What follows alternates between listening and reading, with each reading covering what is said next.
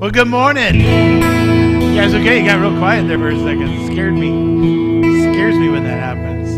Nalani, how you doing? How you feeling? Huh? At least it's not too hot, right? Amen, amen. Come on, why don't we stand to our feet this morning? Who breaks the power of sin and darkness, whose love is mighty, so much stronger, the King of glory, the King above all kings, who shakes the whole earth with holy thunder and leaves us breathless and all in wonder, the King of glory, King above all kings. This is amazing grace.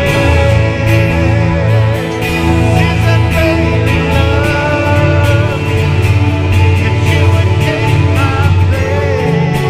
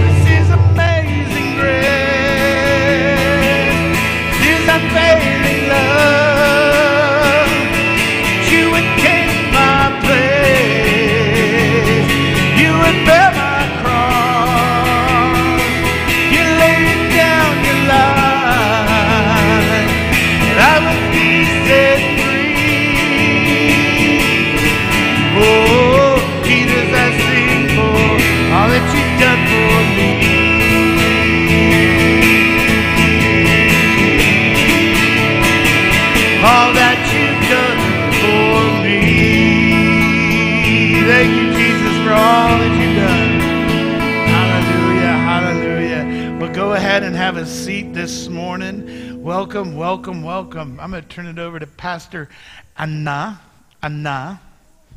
This is my Anna. I just like saying that. Anna. Good morning, church. How are we I was going to say beautiful morning, but it's kind of gloomy, gross outside this morning. How are we all doing? Good? Well, thank you for joining us this morning. I just have a couple of things that we have to announce. I want to say thank you to all that are helping out with movie nights. We are having an amazing time with everyone that's showing up for the movies. We've been having great turnouts happening. We have one more coming, and it's The Little Mermaid, the original Little Mermaid, not the new one. So just join us for that last one and have some fun all together and fellowship together and just love on all our community as much as we possibly can.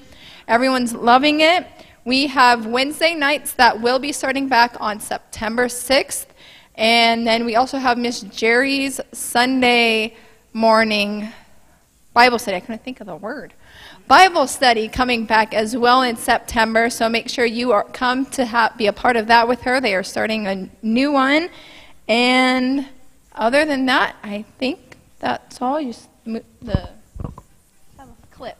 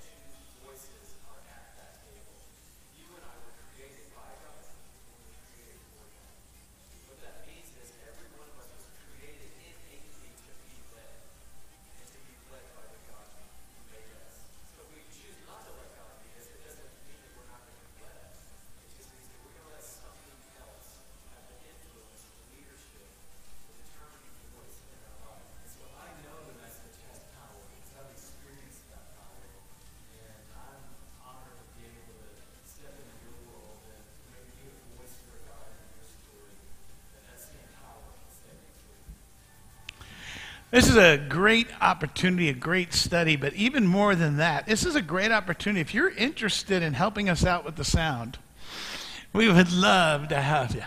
We do. We have right now Pastor Anna and Pastor Jimmy are up there rotating through between doing children's church, running up there, doing offering and stuff. We are in constant need of someone to monitor up there because we have our live broadcast that goes out each week. We get about 150 to 200 views. And also all of that up there is not overwhelming as you think. If you're ever interested in helping us out with our media, we'd appreciate it. Anna, I'm glad you left it like that. That was okay. Don't worry about it. It's okay. You know what? Jesus will still come back even if our sound isn't right, okay? So let's take some time. This is our last week of our Gifts of the Spirit. Our last week, we will conclude our series here. But before we go into our little time of fellowship where we meet and greet one another, I've been doing it in this series. I still believe that. God wants to use you today and maybe right now. And that doesn't mean all the time you're going to come up on the platform, although that would be great if God gives you something to do in that sense. But more it's about loving each other. And this is a great time as we greet one another. Maybe you're just going to say hi, or maybe God has given you some encouragement to give someone else. So, Father, we just ask you to bless this time of worship as we fellowship, as we meet and greet one another. We make ourselves available to build each other up in Jesus' name. And we said, Amen. Go ahead and take at least 5 minutes. Not at least. I shouldn't say at least.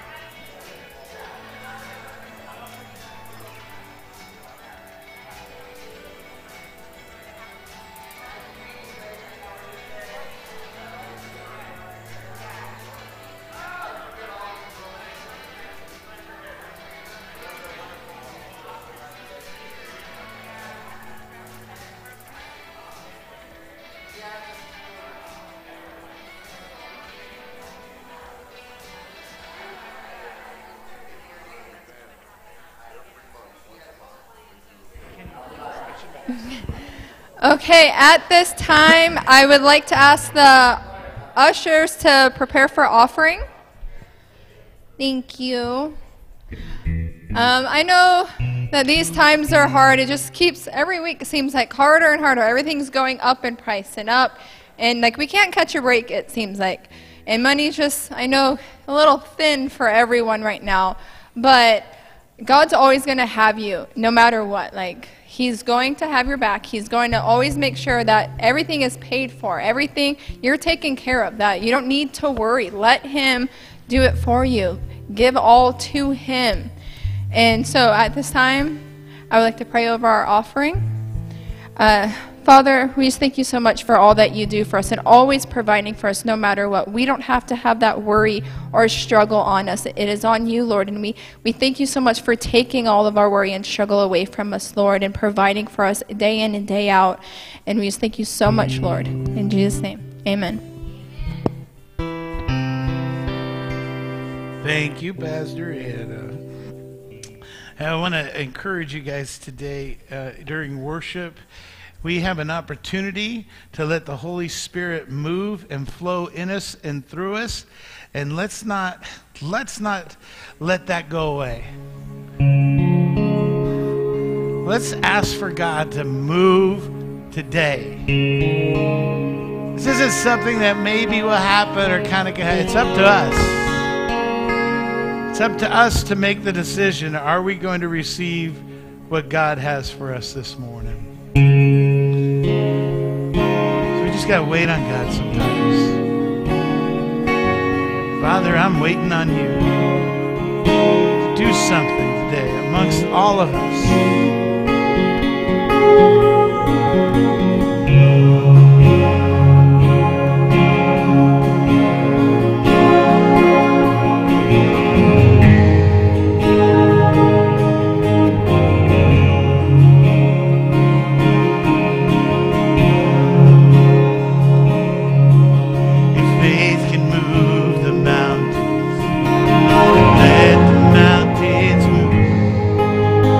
Come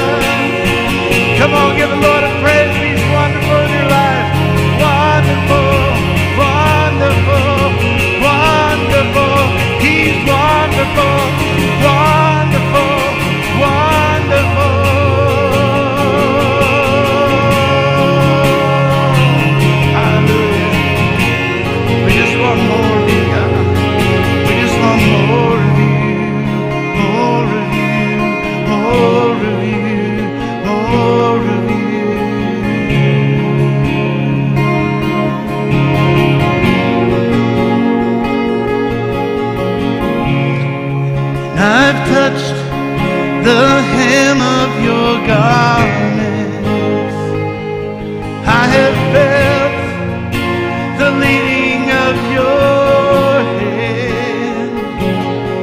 But today, my eyes look much higher. See the face of the great I am. So more of you, Jesus, more of your face, and more of your glory in this place. More of you, Jesus, more of your face, and more of your glory in this place. Well, I've touched the hem of your garment. I have felt the leading of your hand. Today, my eyes look much higher. You see the face of the great I am. More of you, Jesus, more of your face, and more of your glory in this place.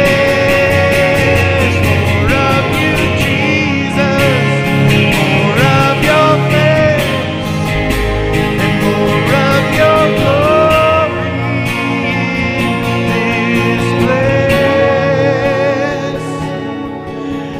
More of you, Jesus, more of your face, more of your glory.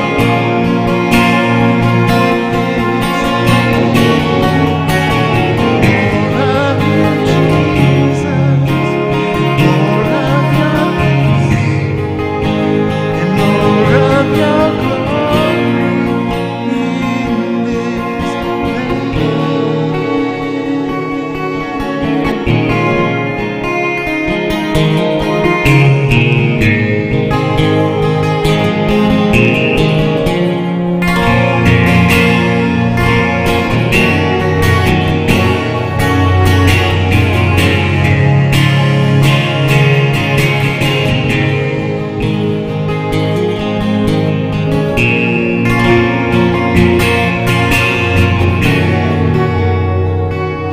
Father, that's our prayer, that we would decrease, that you would increase. Make today a holy day. A day we never forget. A day when you touched us personally with the power, grace, and mercy of your Holy Spirit. Just lift up all those in the Hawaiian Islands and Maui who need your touch, your provision, your protection. We lift up all those in the wake of this past hurricane, the flooding. We give you praise and glory for protecting us here through lightning strikes last night. Hopefully you continue to protect us against those forest fires that seem to do so much damage. We lift up all those online with needs, from healings to hurts, that they need your comfort, your grace. Father, we thank you for you being here today. We make ourselves available to whatever you need, whatever you want. Let us not miss a thing today. Let us not miss a thing.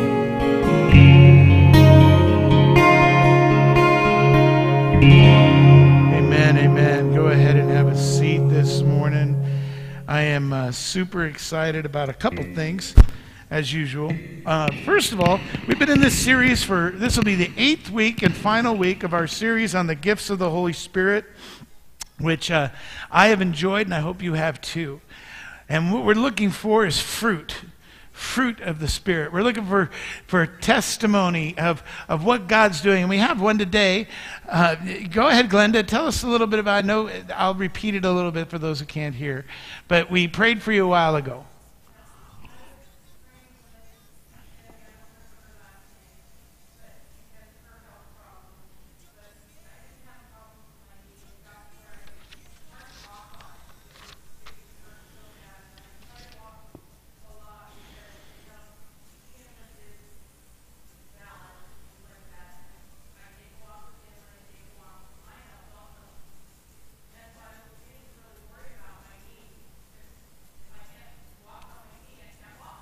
Mhm.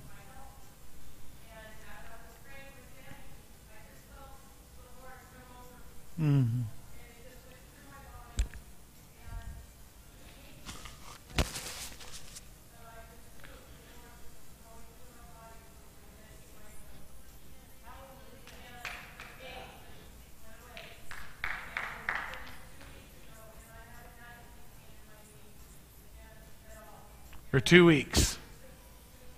That's awesome.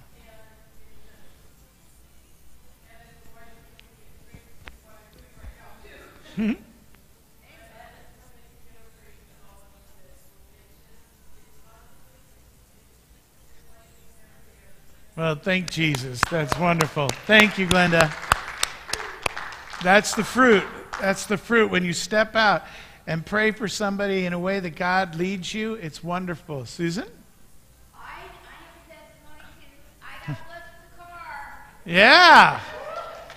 Yeah, because I have some people I like to help, and I haven't been able to do my thing, and I know that God has given it to me so I can do more. That's right. Your thing. Her thing is taking care of every homeless person in this county if she can. I know you do. You do so much for Jesus. Well, praise God. You got a car. And I know, yeah, Andrew too, right?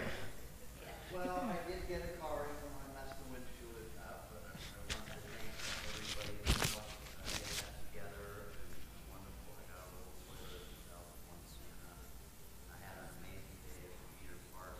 Maybe we can go out next year. The Assembly God thing they have down there every year with all the narrow. It's just a wonderful meeting experience.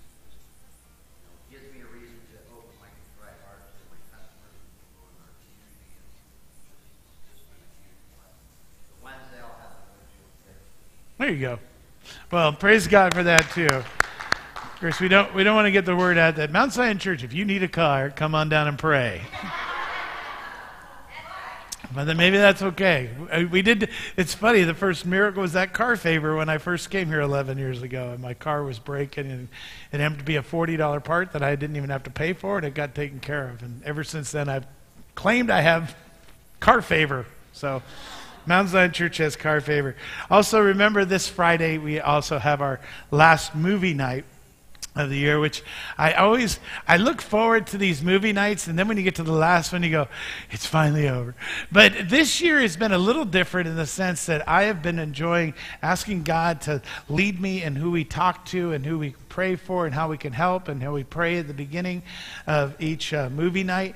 And last Sunday, I'll testify, I was talking with a couple that just moved up here, and they were overwhelmed by how much they loved this whole concept of what we were doing. They were so grateful. I think probably at least 4 times came up to me and thanked me.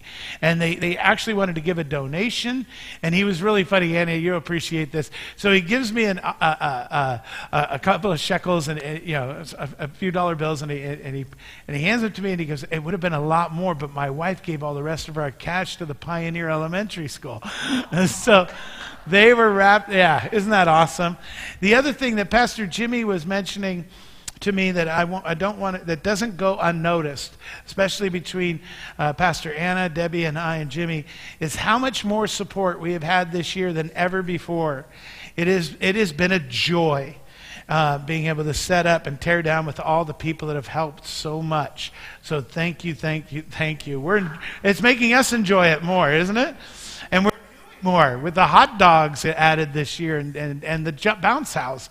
We're doing more, yet it seems like less work for us. And so thank you.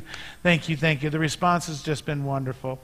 And that all goes with, like I was saying, anytime we can get around people, anytime we can bless them, that's what the gifts of the Spirit are for. They're not so that we can, I need this for me, I, me. It's so we can bless others and help others. This morning, I'm going to take off based on the song we just sang. I'm going to use the scripture, if you have your Bibles with you, in Mark chapter 5. It's to the right of Matthew, way right of Genesis, okay? Matthew, Mark. You know, I don't preach a lot out of Mark. Mark is a little funky to me, okay? And not spiritually. It's grouped up in miracles. It's not chronological. It's not story it's just jumbled of miracles. And Mark drives me nuts with that stuff, but he does have some great passages. The passage that we're going to read this morning is taken, this song that we sang just a minute ago was taken from this passage. I've touched the hem of your garments, and I have felt the leading of your hand. But today my eyes look higher to see the face of the great I am. It's really taken from the view of the woman we're going to be talking about who had an issue of blood. And in the song, what I liked about this song from the beginning, and this is a 100-year-old song, not really, but it feels like it. It was written by a pastor of a little church that's now grown quite big down in Fairfield, or Vacaville, called the Father's House. The Father's House. And the pastor had written this song. And what I liked about it is it starts at the hem of Jesus' garments. It starts there. Sometimes you just need to reach out. You just need to touch. If I could just touch the hem.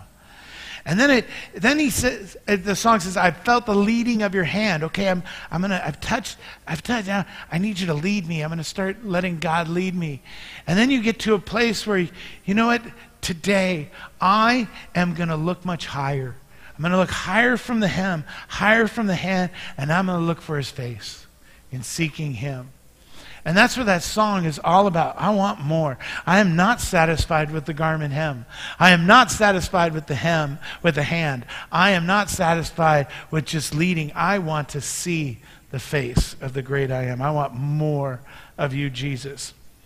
So when you think of the song that we just sang, think of this passage. Beginning in Mark chapter 5, verse 24. It's just 10 verses. Mark 5, verse 24 through 34. Do we have them? Oh, we do have them. So Jesus went with him, and a great multitude followed him and thronged him, or crowded around him. And now a certain woman had a flow of blood for 12 years. Now, I'm going to stop for just a second to explain the culture a little bit. When a woman was having an issue of blood at that time of the month, it was considered unclean. And they would have to isolate themselves. And they weren't around people. And they didn't have anybody supporting them. And that's for 12 years, this poor woman. She had suffered many things from many physicians. Interesting how Mark places that, and God says this. She had suffered many things, but from where? From many physicians. So we don't know if that was emotionally, like a physician came in and go, "Ooh, you're unclean, get away from me." Or was it a physician going, "Here's how we'll fix it," and she suffered through a bad physician. She had spent all that she had and was no better, but rather grew worse. It makes you really want to just hug this gal, don't you? Don't you just want to take her and help her? When she heard about Jesus, how did she hear about Jesus? Doesn't say. I want to challenge you this morning. She had to hear about him from somewhere. And isn't that our job?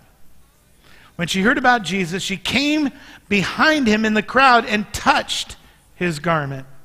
For she said, if I only may touch his clothes, I shall be made well.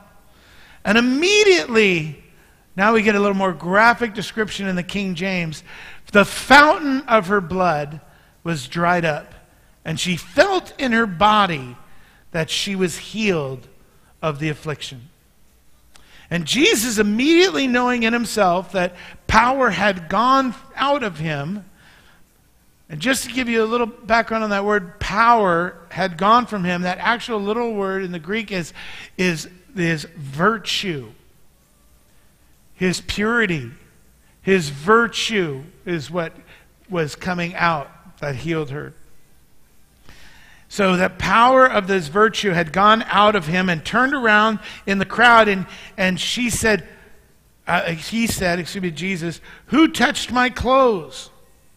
But his disciples said to him, You have multitude thronging around you, and you say, who touched me? In other words, everybody was crowding around him. What are you talking about? Everybody's touching you. And he looked around to see who had done this thing. But the woman, fearing and trembling, knowing what had happened to her, came and fell down before him and told him the whole truth. And he said to her, daughter, your faith has made you well. Go in peace.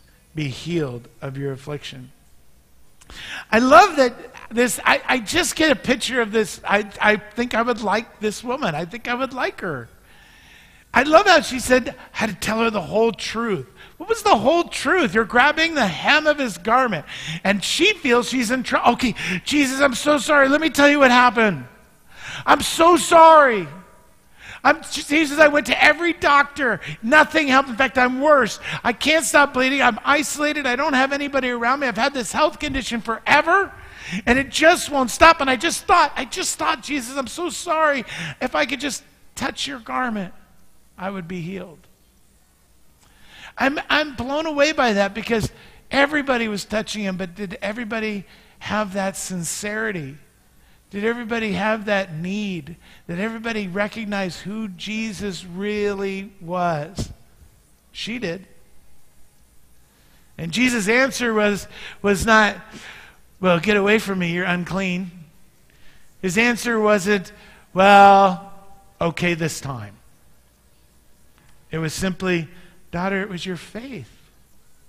It wasn't the garment. It was your faith in me that made you well. Now we know that Jesus ministered on earth in his humanity. 100% God, 100% man. But we know that he also, when he took on the humanity and he clothed himself as man, that he chose to confine himself to the limitations of a human.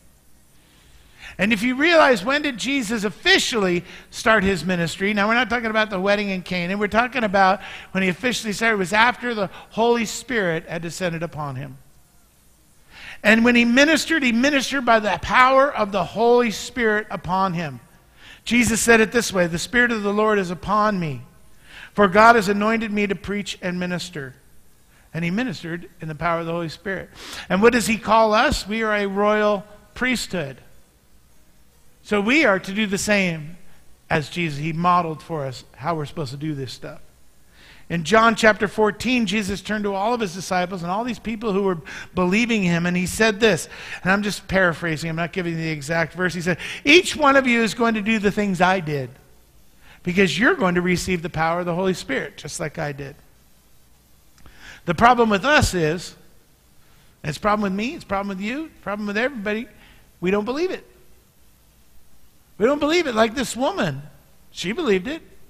She was willing to get around a crowd of people. She must have been on her hands and knees. She didn't want people to know, to reach out to his garment.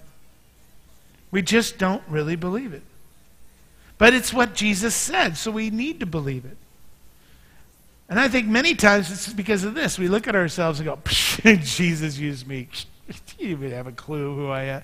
Do you know what a mess my life is? I can't get anything right. What do you mean?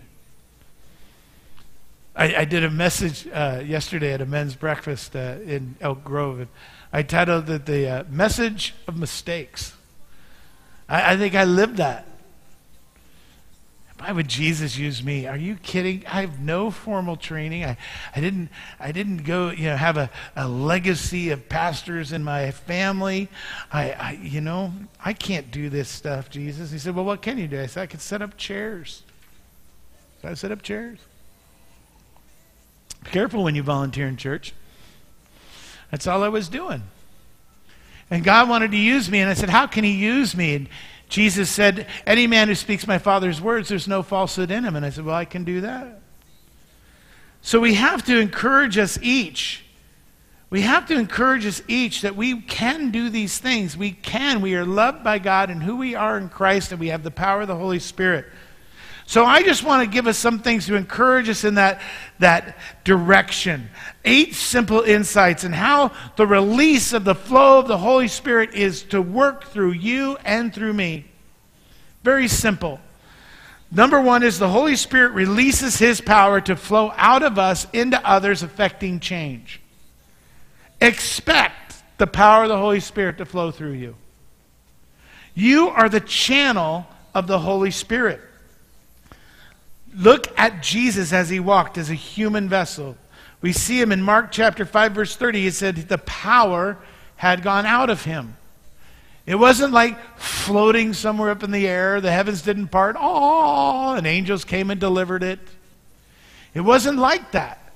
It wasn't anything special except God can use all those elements to do that. Don't get me wrong. But when God wants his power to flow, he wants it to flow out of you and out of me. The Holy Spirit releases his power, and it's to change things supernaturally. Look, if God was all about changing things naturally, the Bible would be filled, but you know what the Bible would be? A manual on a trade school. It would show different trades so that we can help people and bless people. It would be things that we did to fix things. And you know where that would end up? It would be all about how smart we are and trained we are, and then we would be all, look what I did. So God doesn't work in the natural, he works in the supernatural. So how does he work in the supernatural? By the power of the Holy Spirit. It makes sense. God's ways are not our ways. We see a problem, we see how to fix it, and God goes, go ahead, try. I think God just laughs, going, what are you doing? You are dealing with the natural. You need to deal in the supernatural.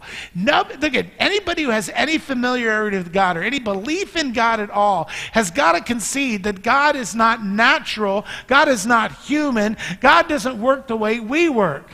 That God is supernatural. But we don't walk with our God who's supernatural. We walk with our buddy. We walk with the guy with the list that tells us things to do. We walk our schedule of things and the things that we're not supposed to do and the constrictions and restrictions in life. And we say, okay, I'll follow Jesus. This is what I can do and this is what I can't do. Instead of, I'm going to follow Jesus and this is what he can do. Amen? The Holy Spirit releases his power through you and me. Remember that. Secondly, the Spirit of God uses the spoken word. Listen to this. The laying on of hands and even material substances. And before you get all weirded out by that stuff, things like cloths and oil, what it really is just a point of contact. That's all it is. A contact for his power to be transmitted. Listen, in this particular instance, and it doesn't happen a lot, but in this particular instance, the woman didn't touch Jesus. It doesn't say that. She touched his clothes. She touched the hem of his garment. But the power of God went through Jesus and through the clothes and into that woman. Now, I'm not one to go, hey, send your $50 and I'll send your anointed prayer cloth for miracles. Hallelujah. I don't believe in that. But I do believe when I lay hands on someone, that point of contact, it doesn't have to be in a certain spot, a certain place, it doesn't have to be on the forehead. It just needs a point of contact. Sometimes. God uses all those things. He uses spoken words. There's nothing wrong with spoken words, folks. You can pray for people to be healed and not touch them and they can be healed. It's not like God goes, oh, I wish I could have healed them, but you didn't have a point of contact. Oh, if you only had the $50 prayer cloth. I mean, we are such funny people. We put all these preconceived notions about how God's going to work. God uses those things, but listen to this is why if he uses our words, how important is it for us to be careful with our words? I was just talking, you want me to be transparent? Can I be transparent for a second? You won't think I'm Pastor Jerkface for just a second? Well, I wouldn't say never. I can be a Pastor Jerkface. Friday night, Andrew was showing me his van. I don't think you even realize what I was really saying to you this morning. So I'm going to say it again and embarrass myself, because it's easier for me to embarrass myself. I saw his minivan, and I was so happy for him that he got a car for his work and what he does. And he does a lot of ministry, folks. He really, really does. He will go everywhere to visit anybody. And so I was very happy that he got this car. And I went out there with Coulter, and Coulter will attest. He'll do an amen when I say I was a jerk. I saw his windshield completely. Oh, did he already tell you? Yeah, I know. His windshield was completely caved in, and all I could think of is, dude, you didn't drive the car like that, did you? And I probably said it like that too. I go, well, you have insurance? And he's like, well, it takes effect next week. And you drove that without, you are going to get a ticket. Here he's trying to give glory to God, and I'm going, you are an idiot. I was a jerk. Wasn't I? Oh, he won't say it. I know I got Coulter on my side now, because Nalani would have just gone, yeah, he was a jerk. So in light of that, I felt bad about it over the weekend, and came in this Sunday, and he had told me he goes, and this is so Andrew, this is why I'm blessed with all of you guys in this church. Andrew would say, Pastor, I listened to you, and I didn't drive the minivan to church. And I went, oh yeah, I need to apologize. Here he's telling me he did what I said, and I needed to let him know. I love you. I apologize for talking the way I did. I was just concerned, but I made an idiot myself. So, well, I love you too, Andrew. It's very sweet. It is. I know. I could have been so much nicer. It's why our words are so important, isn't it? Because our words mean something to people. And how they receive it. And imagine if we're not, like I was with Andrew, not careful with our words. And let's say Andrew wasn't as gracious and we didn't have that relationship. And now God has given me a word to encourage him with. And now I go over to Andrew and I go, hey, Andrew, God has given me a word to encourage you with. And he goes, that jerk who just chewed me about my car? Oh, yeah, please tell me what God told you. You know what's so funny? It says in John chapter 6, verse 63, it says, it is the Spirit who gives life, and the flesh profits nothing. The words that I speak to you are spirit, and they are life. So when we are speaking the words of the Holy Spirit into somebody's life, it says, the words that I speak to you are spirit, and they are life. So in other words, there's the big difference between coming to him in the spirit and, like Friday, coming to him in the flesh. And you know what I learned about this book here, this Bible? There is no plan for giving life to the flesh. No instructions for your flesh in this thing other than to kill it and get rid of it. There's no salvation for the flesh. It's all a spiritual program. So we have to remember that these words are important. So is our touch. And these are just points of contact when we lay hands on somebody. Some of you, excuse me, some of you, particularly ladies who have that sense of motherliness, I don't know what it is in you that does it. You have the ability where you just pat somebody on the back, or and you just watch people go, oh, they're so nice. They're just so comforting. They're just so, I don't know what it is. But there's guys also that have that handshake that's so confident and so good. I mean, touch is important. And we have to be good stewards of that. God can use that simple touch to move in his Spirit through you. God uses other things as well. And you find in the Old Testament, when Samuel poured oil on David, the Holy Spirit came upon him. God used the same thing in those days. We use oil as well. It's not something magical. It's not magic Bible oil. It's just a point of contact. It's symbolic. It's something for you and I to transmit when we speak. But when you do that act of faith, it's just a little act, but it's the power of God that's important. This is a weird one. Sometimes it's blowing. Jesus blew on his disciples and said, receive the Holy Spirit. How about Peter's shadow? Peter was walking by and his shadow that was falling on people, and people were getting healed.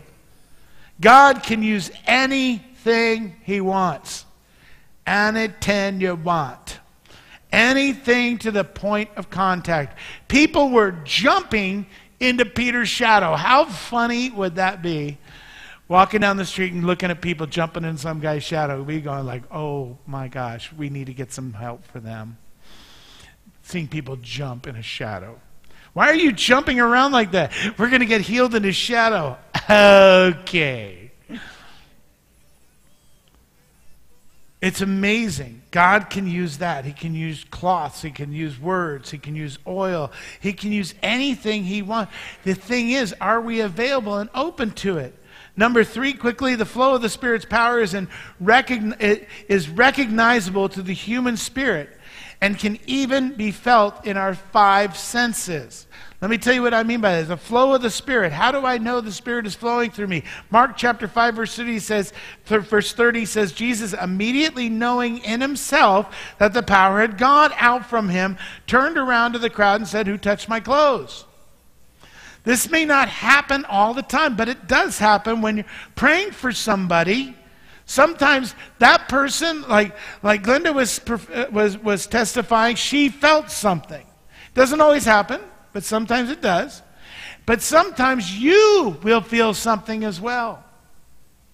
I know for me, when I feel like I have a prophetic word, or God is giving me a word of knowledge or wisdom or something to give, and it's to somebody personally, I do 2 things, and you've seen me do it.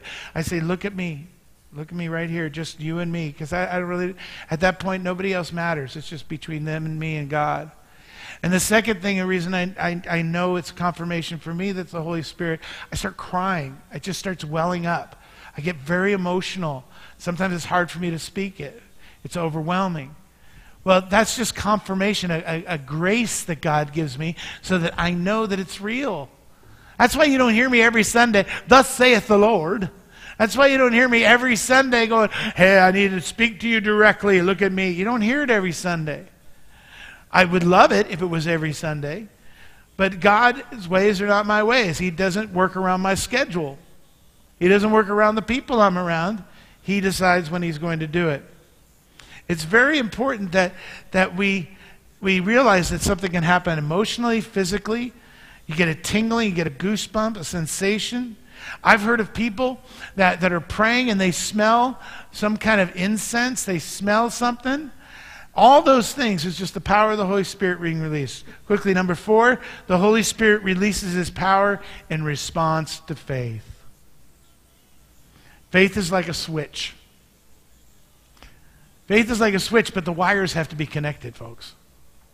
You just can't go buy a switch and hold it up to the light and go, how come it's not working? You got to hook it up. It's got to be hooked up. You need the wires to be connected.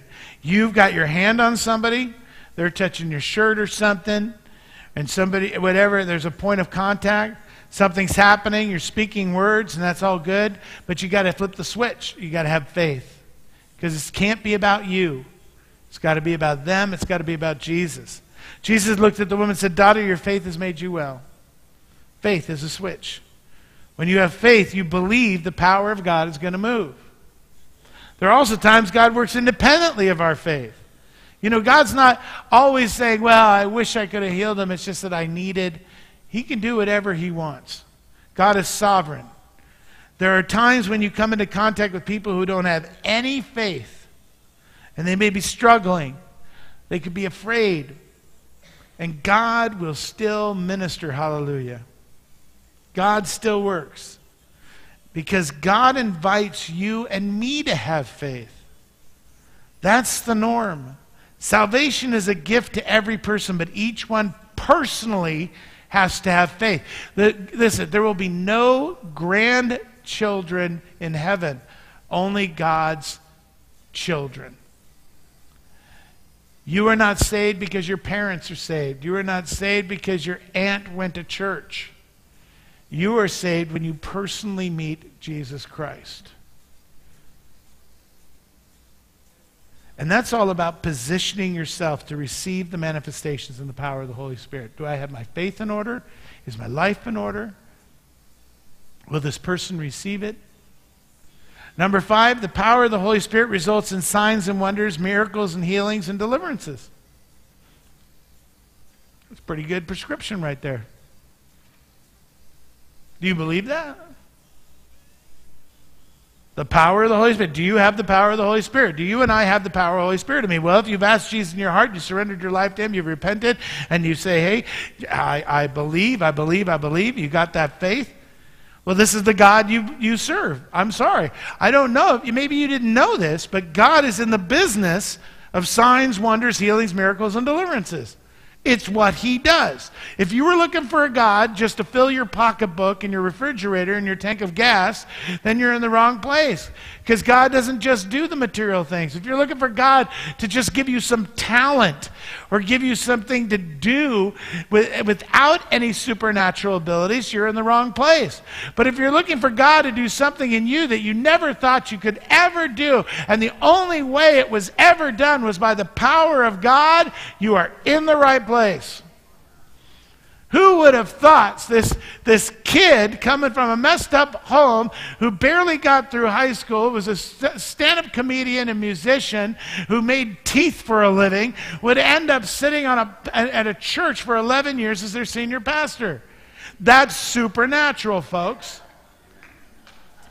Who would have thought that God would look at the youngest, the smallest little dude in the family who all he did was watch the sheep and say, I'm going to make you king, David?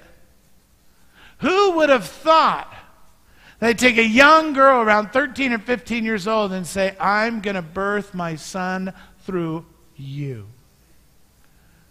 Why shouldn't we believe all this crazy stuff? If He can use me, He can use anyone. The power of God can flow through you, cause some supernatural thing to happen, and a supernatural change is needed. God can do it. It can be a healing, it could be a miracle, it can be anything. Number 6, the Holy Spirit can envelop an entire space. God is not in some bottle. And it doesn't happen just in one space, by the way. This is the place that the Holy Spirit is. In Luke chapter 5, verse 15, this is a great verse. It says, it happened on a certain day, as He was teaching, that there were Pharisees and teachers of the law sitting, who had come out of every town of Galilee, sitting by everyone who came out of Galilee, Judea and Jerusalem. And the power of the Lord was present to heal them. It didn't say the power of God worked through him or that person or Jesus, and that was to heal them. It was the power of the presence of God. And that can be anywhere. That can be in your car. It can be, it can be in your shower. It can be anywhere. That's why the Bible calls us to gather together, magnify the name of the Lord with me. And we are standing on a place that was sanctified, set apart for God's purpose. You put God's people in a sanctified place that starts magnifying the Lord, making themselves available to the Holy Spirit, and you know that the Holy Spirit's going to envelop the room. It's not just a one person or one little place. That power in that verse is the dunamis power. The Lord is present. They must have come to investigate these Pharisees. And the Bible says that the house where people were gathered, that the power of the Lord, of the Spirit of God, was present to heal them. Isn't that wonderful? It wasn't dependent on some preacher's eloquent words. It wasn't dependent on some, pious, holy person. It was just the place. None of the Pharisees experienced a miracle for themselves. Isn't that sad? Can you imagine you're in a place with the power of the Holy Spirit, and they were sitting there going, whatever, we'll just see what's happening. Come on, we've all done that. We walk into a church maybe we've never walked into before, and we go, oh, we'll just see. But there were these 4 dudes who had a friend of theirs that was a paralytic. He was paralyzed. He was paralyzed from birth. And he took this dude, and they couldn't get him in the house. It was too crowded. Now, I would love to be in that situation where this church is way too crowded, but I don't know if I'm a big fan of what these guys did. They cut a hole in the roof, and then they lowered him down. If you ever watched the miniseries The Chosen, it's a great scene. And they lower him down, and they don't even say anything. Jesus just sees him.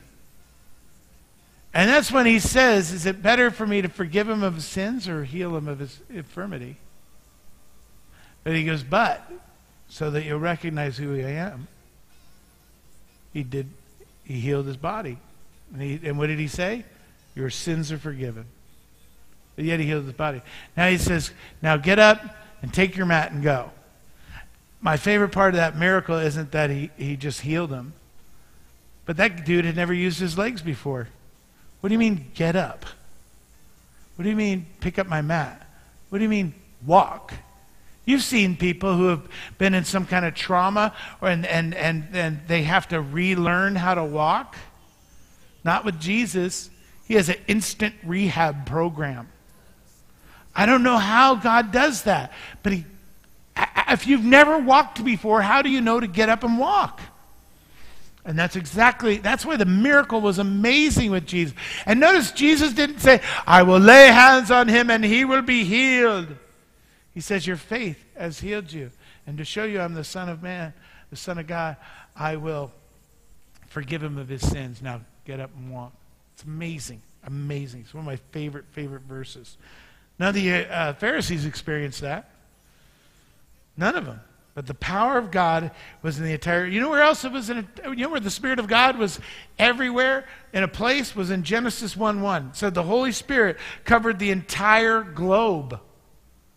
It says the face of the Spirit of the Lord moved upon the face of the waters. The entire earth was enveloped by the presence of the Holy Spirit. Number 7, distance is not a limiting factor for the Spirit's power. You can be sitting in Pine Grove and you hear about a family or friend who needs help. You may not be able to touch that person. You may not even be able to pour oil on them, but it's okay. You can just speak words out and transmit God's power. You can speak over them. You can speak into their situation. You can release words that become a carrier of the Holy Spirit out of their lives into the situations, and God can do a miracle.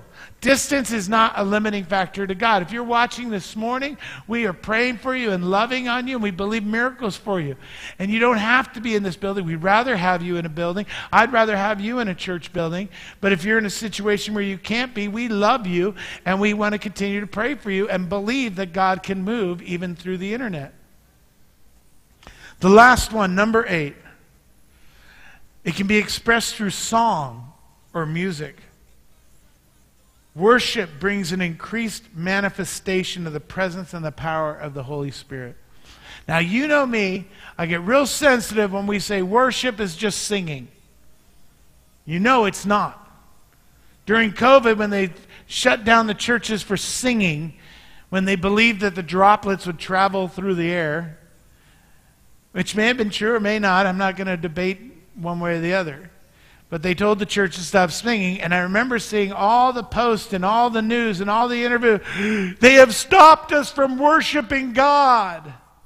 And all I kept on thinking about is, really?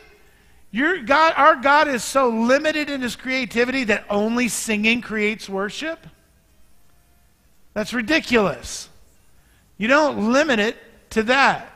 And if you do, then that would just mean the better singer you are, the more worship is happening. That's just dumb. The Bible tells us to make a joyful noise. He doesn't say make a perfect noise, a musical noise. But there is something powerful that happens in music. There's something there. That's why Lucifer had so much pride. The Bible in Ezekiel talks about Lucifer, how he was not just a worship leader in heaven, but he also had musical instruments that came out of him. Meaning he was not just the worship leader, he was the worship band. He was so Imagine the emotions that he could envelop into heaven, and the heavenly angels all coming together and singing. And you have this most beautiful angel of Lucifer, incredibly beautiful. And he is building this up. And he got to the point where it was so beautiful, he must have looked at it and said, I want that. Why does that always have to go to God? I'm the one making this happen. And that was his downfall.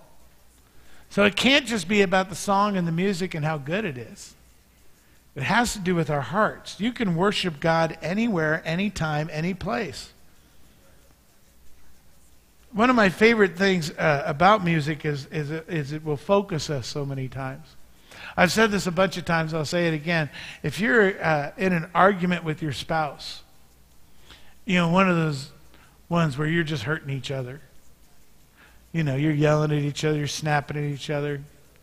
Go put on some worship music and continue your argument.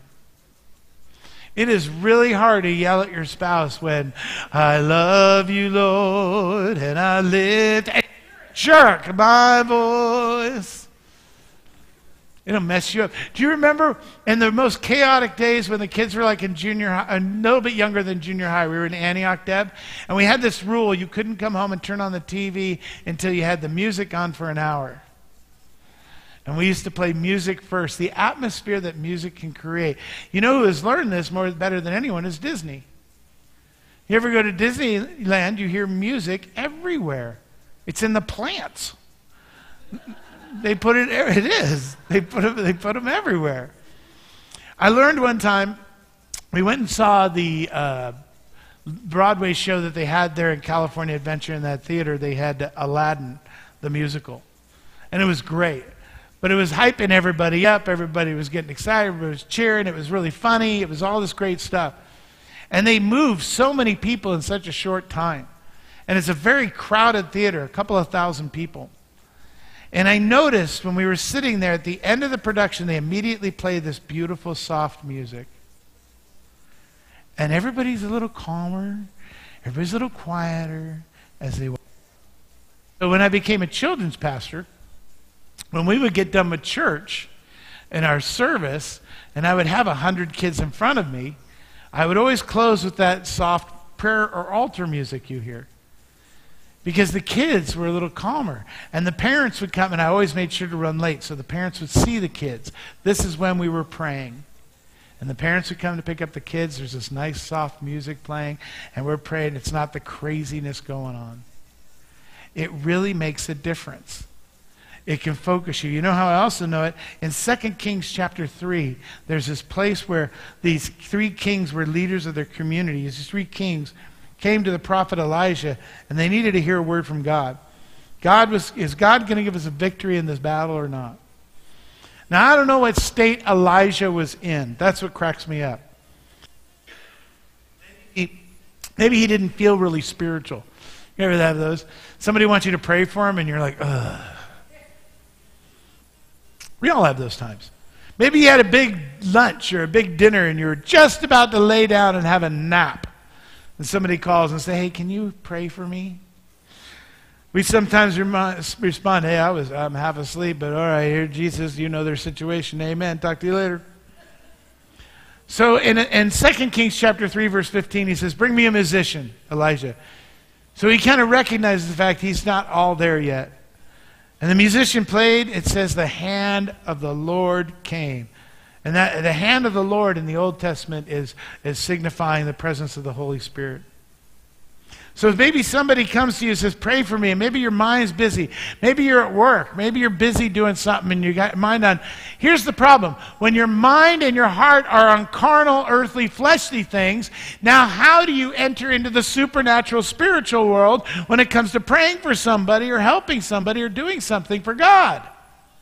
You can't just hop out and say, okay, now I'm in the Spirit. God bless you if you can do that. So that's essentially what Elijah was saying. Okay, I need to prepare myself a little bit. I'm not just going to nilly-willy say, okay, yeah, I'm not going to just give a thumbs up, I'm praying. Thumbs up, yep, smiley face, little prayer symbol, I'm praying. You need to sometimes take a second. Realize that you're getting out of the natural and into the supernatural. Now, you may not have music there, but sometimes I do it this way. Before we pray, I'll say that, Father, talk about who he is. You are sovereign. You are full of grace and mercy. Thank you for saving me. Thank you for what you're doing. I just show gratitude. It focuses me on who God is and who I'm not. Just say, Lord, I worship you. That begins worship. You switched from being preoccupied for being involved in the natural to now being occupied in the spiritual. If you have an opportunity to sing a song or play or put on some music, do it. You are essentially positioning yourself for the release of the power of the Holy Spirit.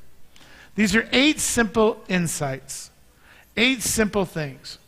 But before we go, I just want to close with a couple of things here so you can be those channels. Because how many know we've been doing this for 8 weeks? When we're done with this series today, that doesn't mean, okay, I'm done with the spiritual gifts. Did for 8 weeks, Pastor, I'm done. I'm done. We don't have to do that anymore? No, we don't. No, we're going to keep doing this, right? So we got to be channels to be able to release the power of the Holy Spirit. I want to remind you of the scripture that we did last Sunday, John chapter 7, verse 38 and 39. He who believes in me, as the scripture has said, out of his heart will flow rivers of living water. But this he spoke concerning the Spirit, whom those believing in him would receive. For the Holy Spirit was not yet given, because Jesus was not yet glorified. He didn't say he who believes will have a cloud out of which the Spirit will flow. He didn't say that. He said in his innermost being, out of his heart will flow rivers. He's talking about, first of all, an unlimited supply, rivers of living water.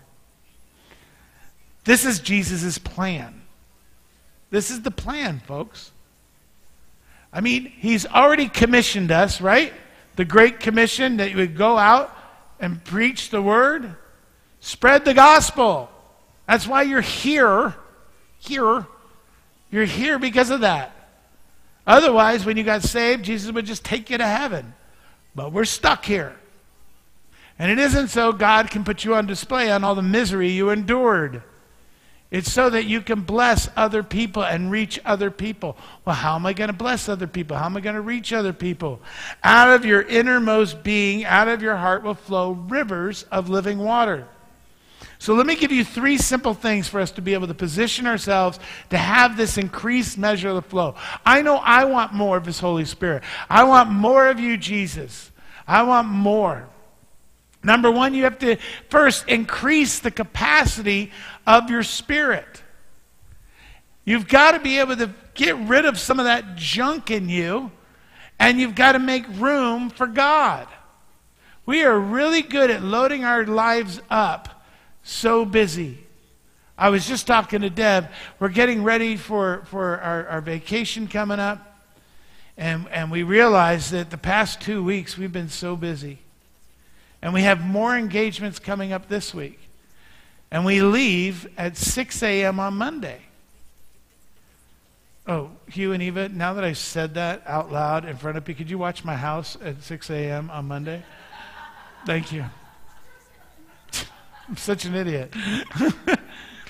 So we leave, and we've got all these things happening before then.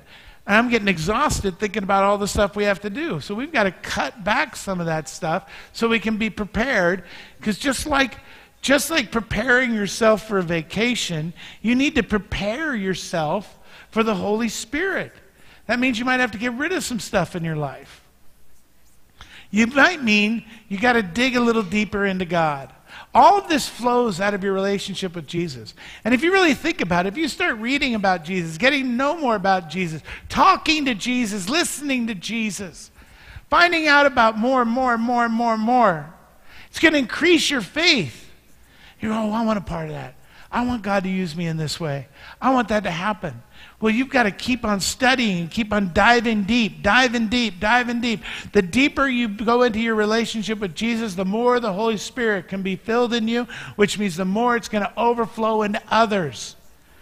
I'm going to talk real quick. Just give me a second here with this, my favorite one of my top 5, at least, if not 3, favorite stories in the Bible. We already talked about it before in 2 Kings chapter 3.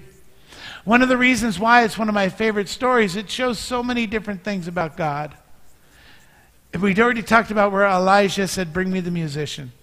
And because they were going into this combat. Basically what was happening, these kings were going into combat. They were rebelling against the king of Israel. This king of Moab had a vast army. And so the king Jehoram of Israel, along with King Jehoshaphat of Judah, and King Jehoram of Edom, they joined forces against Moab. Let's gang together and march. And they journey towards Moab through this desert of Edom. And they run out of water, and they run out of the water and food for themselves and for their animals. And in desperation, how many of you done this? In desperation, you said, we're going to move, we're going to do this, we're going to do this, and all of a sudden you go, uh-oh, we need God. Instead of maybe doing it before. And that's when they grabbed the prophet Elisha. Said, dude, what are we going to do? Are we going to lose this battle? We have no water, we have no food, our animals are dying of thirst, my men are dying of thirst, and we're out in the middle of the desert. Will you talk to God? He says, bring me the musician. He talks to God, and this is what he tells him. He tells him that, here's what I want you to do. You're in the middle of the desert, you're out of water, you're out of food, your animal's dying, you're dying. Here's what the Lord would have you do. Get out your shovels and start digging in the sand. I love that. It's so ridiculous. First of all, it would make me so mad at God. Like, really? There's no other way you could do this? Really? I'm dying of thirst, and now you want me to dig in the hot sun in the desert into the sand. But miraculously, what basically happened was the ditches overnight were filled with water. Despite any rain, there was no rain happening. And all the animals and all the soldiers were able to drink to their fill. And the following morning, the water appeared because of the way the sun was rising, like blood due to the reflection. And the Moabites saw the red water and said, all those 3 kings are turned on each other. They're messed up. And so it emboldened them, and they went to attack. But basically what happened was they were demolished. The Moabites were killed. So the point of that story for me is, if the water is symbolic of the Holy Spirit, how much water did those armies gain? It's a math problem. I know. I was told there was going to be no math in church. Here's how much they got. I'll tell you exactly how much water they got. They got as much water in the ditches as much as they dug the ditches. The deeper the ditch, the more the water. I know. Miracle. They dug deep, however deep it was, however wide it was, however big that ditch was, that's how much water they got. It's not rocket science. So if you want more of you, Jesus, if I want more faith, I want more of the Holy Spirit, how much do you want? How much are you going to get? Well, it's how much are you going to dig? You've got to dig deep into the Word. You dig your ditches. You dig in time. You dig through the Word. You dig in having faith. Your relationship, the deeper your relationship with Jesus, the more the Holy Spirit fills that ditch up. You need to dig deep. The next thing you got to do is clear out these blockages in your soul. It's like some of us have clogged pipes, and the Holy Spirit's trying to get through, and just a trickle's happening.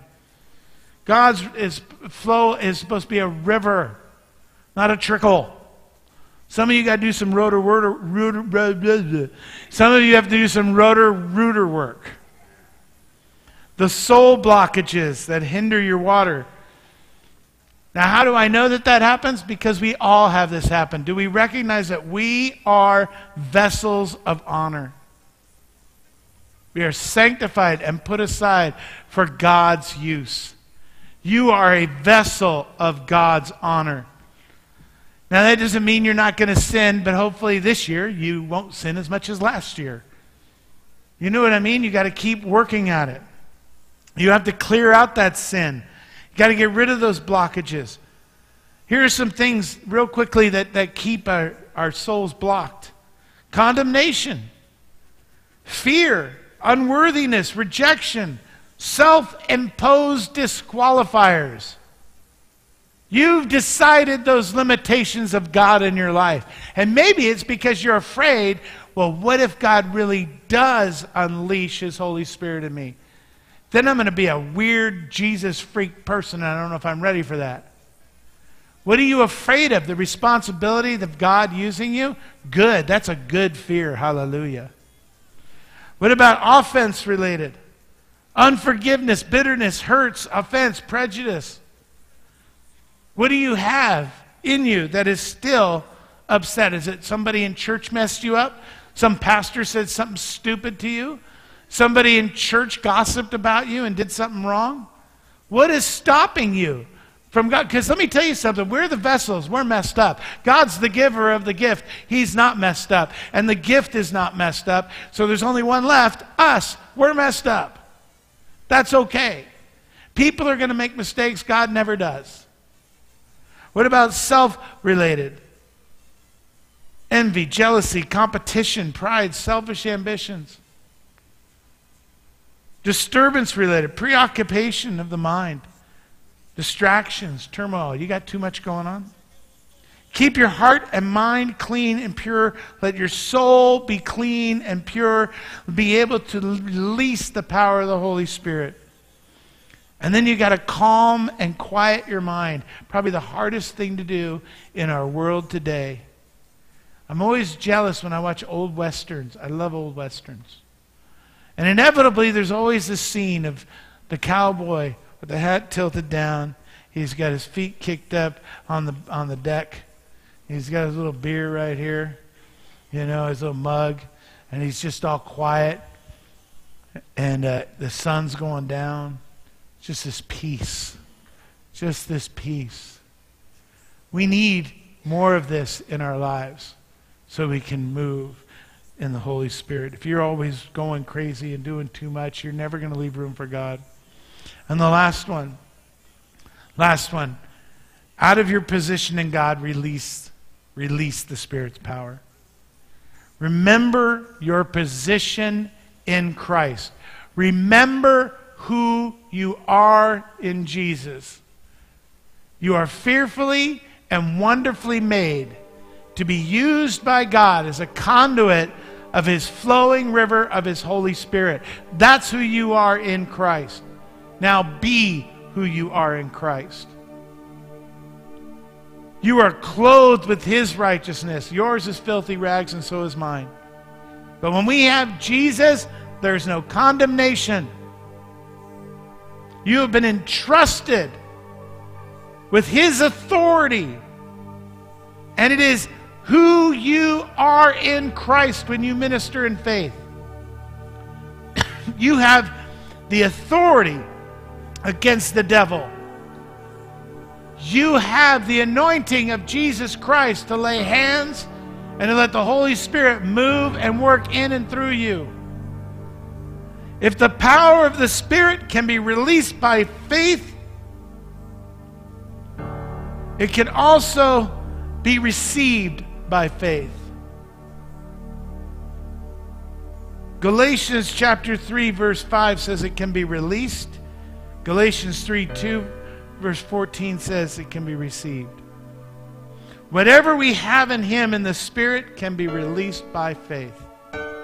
And in order to release it, you've got to give it away.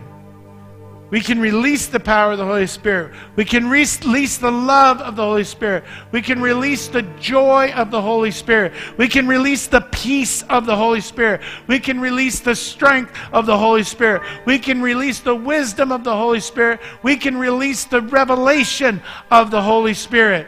And now, as we finish this, we will continue to desire to release the power of the Holy Spirit. Amen? The reason we're desiring this manifestation, this power of God, is to do a few things. It's not just to fill the church up with a bunch of people. I mean, what are we doing? Are we filling them up so that we can get tithes out of them and get them to volunteer and do stuff? Or are we doing it to glorify Jesus, to bear witness to his name, and watch people come to know Jesus Christ, have their needs met, and more importantly, have a personal experience with God, with God's love, God's compassion? Now, folks, I'm not going to sugarcoat it. There's a great price to be paid to be an instrument that God will use to manifest his power. And very few take the road. But we here at Mount Zion Church will walk that path. My goal throughout this whole thing, which I believe God gave me, was not so that I could see a bunch more people in church, and not so I can be prophetic and moving and watch people go, ooh, that pastor's really anointed. It's actually, I feel like it's the opposite. I would love it if people came into this church. And the reason they came is because someone they met in this church comforted them with something they couldn't believe that they did. It was something supernatural. It wasn't, now, helping their physical needs like Susan does is always important. But how amazing would it be if, man, there was some crazy lady gave me groceries from Mount Zion Church, and there was a crazy guy who spoke to me, and it was like he read my mail. And I got to go to Mount Zion Church and find out who this Jesus is. That has nothing to do with me. It has everything to do with you. This church will never grow because it has a great pastor, slick worship. You may get a lot of people, but that doesn't mean it's growing. People will come to know Jesus by our love for one another. And when we love someone so much, we're willing to step out in faith and take a risk and boldly proclaim what the Holy Spirit has revealed to you, or whether it's laying on of hands, then God is glorified. And you want to tell people about it, just like Glenda wanted to tell, Susan wanted to tell, Andrew wanted to tell. People want to tell you. Sometimes it's a short process. It happens like that. I was healed. I got the car. Boom, it was done. Sometimes it's a period of our 11 years where you're completely incapacitated and they filled you full of so many narcotics you could barely function. And 11 years later, you're on hardly anything and people can hug you. Sometimes it's an 11-year process. Let's all stand to our feet. This morning as we close, I say this to you with all my heart. Don't let go of this. Look, go to our YouTube page and rewatch it. If you want my notes, I'll give you my notes. Don't let go of this. Don't stop seeking what your gifts are. Don't stop seeking God to give you the perfect gift, which is the right gift at the right time, in the right place for the right person. Don't stop desiring the gifts. Don't be ignorant of the gifts. Remember that you use all of your senses. God created you like a reason for this. It wasn't just so when you saw a big old steak, you would smell the goodness of the steak, and then you would taste the steak, and it was so good, and then you ate it. It wasn't just for that. He gave you those senses so that you could sense the Holy Spirit, that you could taste and see that the Lord is good. So you can have a touch from God, and He can fulfill any hunger in your body. So, Father, we come requesting that you would make us hypersensitive to your Spirit, that you would give us an extra measure of faith to believe, that, Father, you would make us bold to be able to take the risk it is to love someone. Maybe we don't have words for them, we just have a hand to hand out. Maybe we have some groceries or food or money or whatever we can give them. And those are all important things. But God, more importantly, we want them to see and meet you supernaturally, to have a personal encounter with their Savior. We need it in this country. We need it in this county. We need it in this room. So empty us out of things that are getting in the way and clogging up our pipes. And let us be expectant that when we dive into our relationship for you and dig deep, you will fill us with the power of your Holy Spirit, and we will be used to witness and to preach the gospel into all the world. And the result in that, we will change the world from Pine Grove. So thank you, Father, for today. Thank you for all these wonderful brothers and sisters, and bless them as they go. In Jesus' name, the church said. Amen. God bless you guys. I love you. Have a great rest of the week, and try to stay dry, I guess. Oh.